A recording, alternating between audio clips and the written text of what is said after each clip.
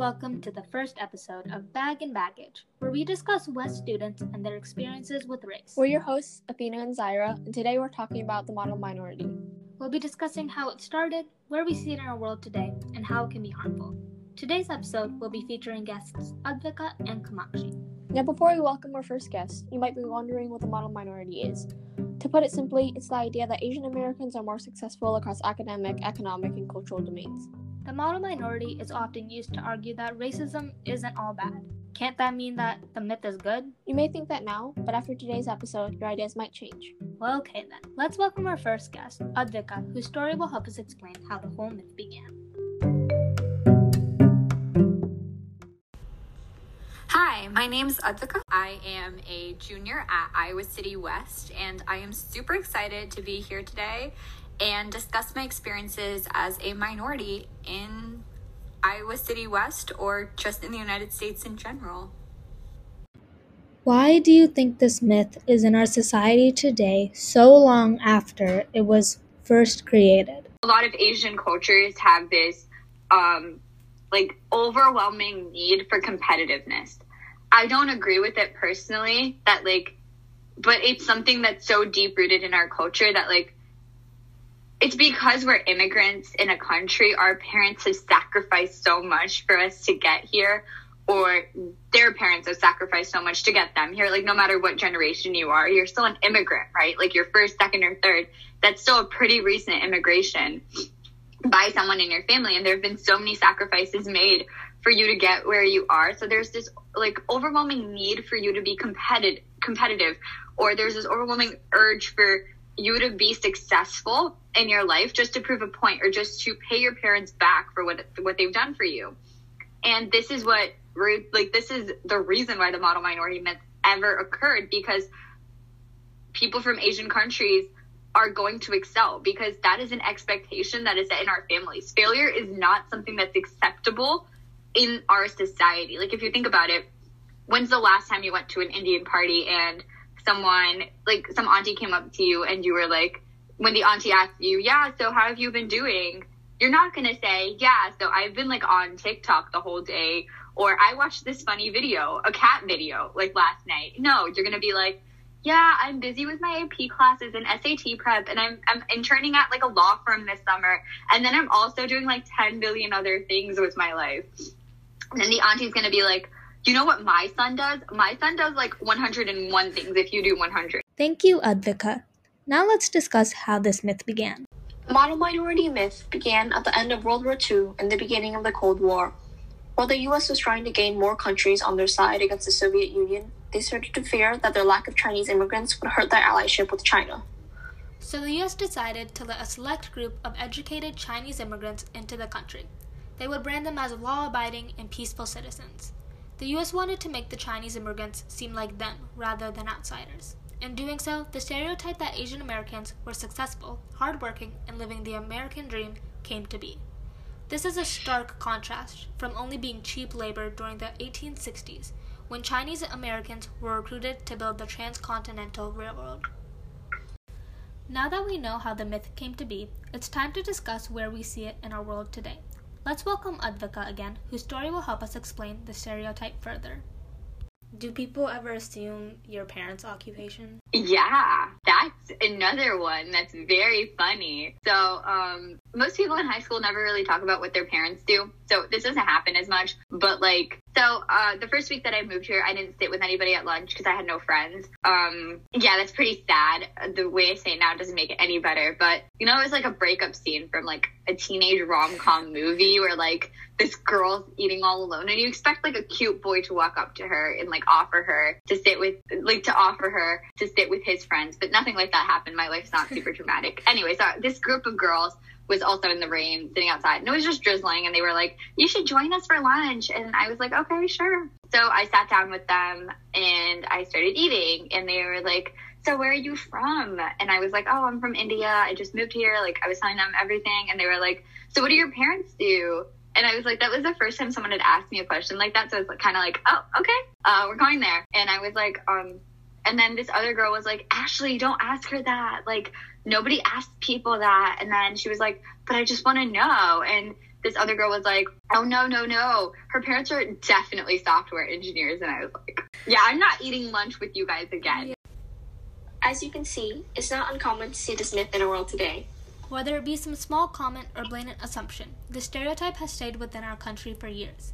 Some food for thought. Let's welcome our second guest, Kamakshi, whose experience will help explain how the myth can be harmful. My name's Kamakshi. I am a freshman. Have you had any experiences with other students or teachers where, like, they assume you're good at academics because... Absolutely. Right. I remember this one time. I forgot that I had a test one day. And that was because I was up late last night studying. And I had kind of freaked out when I realized that I completely forgot to study for this test. So I went to the teacher and I asked them if I could take it another day. The teacher, very, very surprised. They told me, no, just take it I'm sure you'll do fine. And while I was walking out, freaking out on the inside, another student walks in, who's not the same race as me. And they get and when I talk to them later on, they tell me that they got an extension for the same quiz. And I'm very surprised. So I have a panic attack because I don't know what to do now. So I go to my counselor and I talk to them about it. And the counselor themselves had started saying, oh, I'm sure you're going to do fine, And by then, I actually broke down crying because I couldn't take the stress. And that's when I had finally received to take the test one day later, when apparently that student got another week. These common situations can be harmful not only to Asian Americans, but those around them. As in learned from Kamakshi, students might assume one always has the right to answers just because they're Asian. This can affect other students to seek answers from the Asian student, even if they're not always right. Teachers may also assume a student is proficient and understands the material, therefore not providing help that they may need. I know this can be pretty common. When talking with my friends, I learned that they've had experiences with teachers similar to this one. It's happened to me with assumptions from all the kids that I'm smart, so I was afraid to ask questions that would seem to shatter who I was. Has this happened to you? Overall, this myth can discourage Asian Americans from pursuing what they want. They may feel trapped in a box that they can't venture out from. Now that we've heard from our guests, what are your thoughts on this? I feel like this is one of those things which is often overlooked, but is also really harmful. Because it's so subtle. A lot of what you encounter in the stereotype is really subtle. Like, no one on the street goes up and just blatantly says, you're smart, you go to MIT. However, it happens on a daily basis all the time with other people. Yeah, it's really subtle and it happens so often, but it's so subtle that people just don't notice it. And sometimes you might not notice it yourself, but then you look back and you realize what happened. And the thing is, statistics kind of support the stereotype.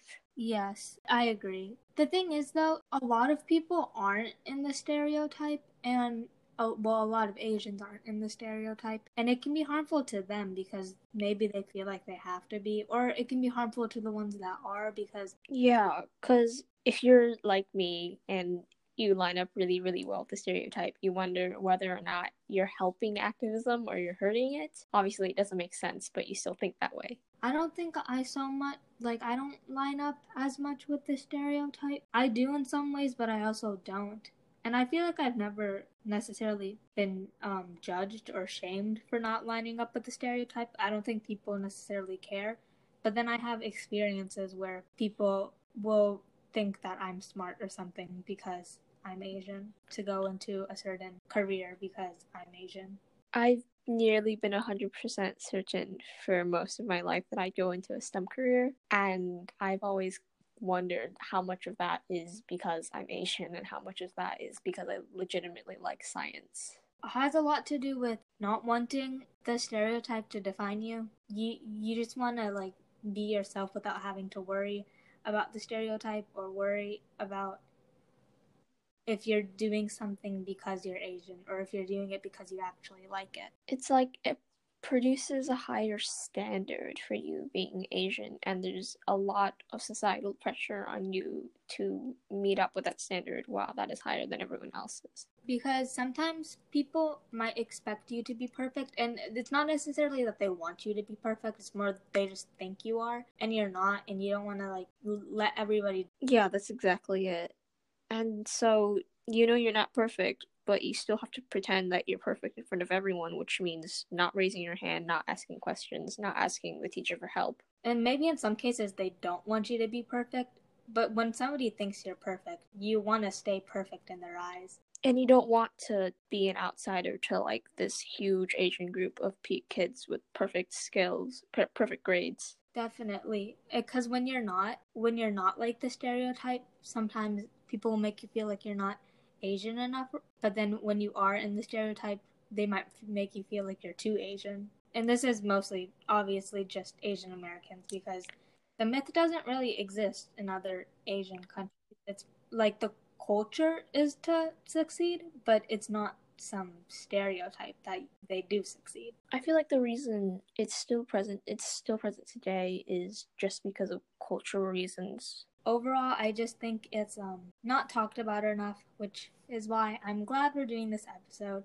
And it's also just harmful talked about, and people need to be more aware about it so that we can find ways to fix it, or not necessarily fix it, but again, being aware will make people know when saying something is good or bad. Yeah, because most people think this is such a good stereotype, or like it's an example of racism that isn't necessarily bad, but as you can see from what we've talked about and the examples shown, it's still a very harmful stereotype. Definitely. So again, just making sure that you're aware of what's going on and making sure that you make Asian Americans feel comfortable and not making them feel like you have this certain idea of them in your mind. That can just be helpful so that they don't feel like outsiders or feel like they're doing something wrong.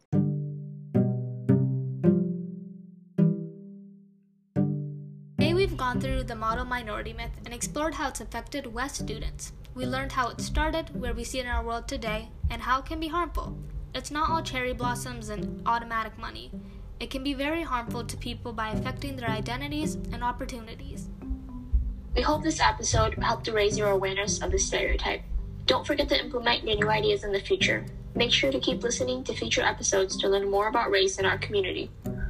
Thank you for listening to Bag and Baggage. For more tips and information, make sure to reach out to our emails in the description or follow me on Instagram at zyra.a.ahmed. We'll see you in the next episode where we'll unpack more baggage.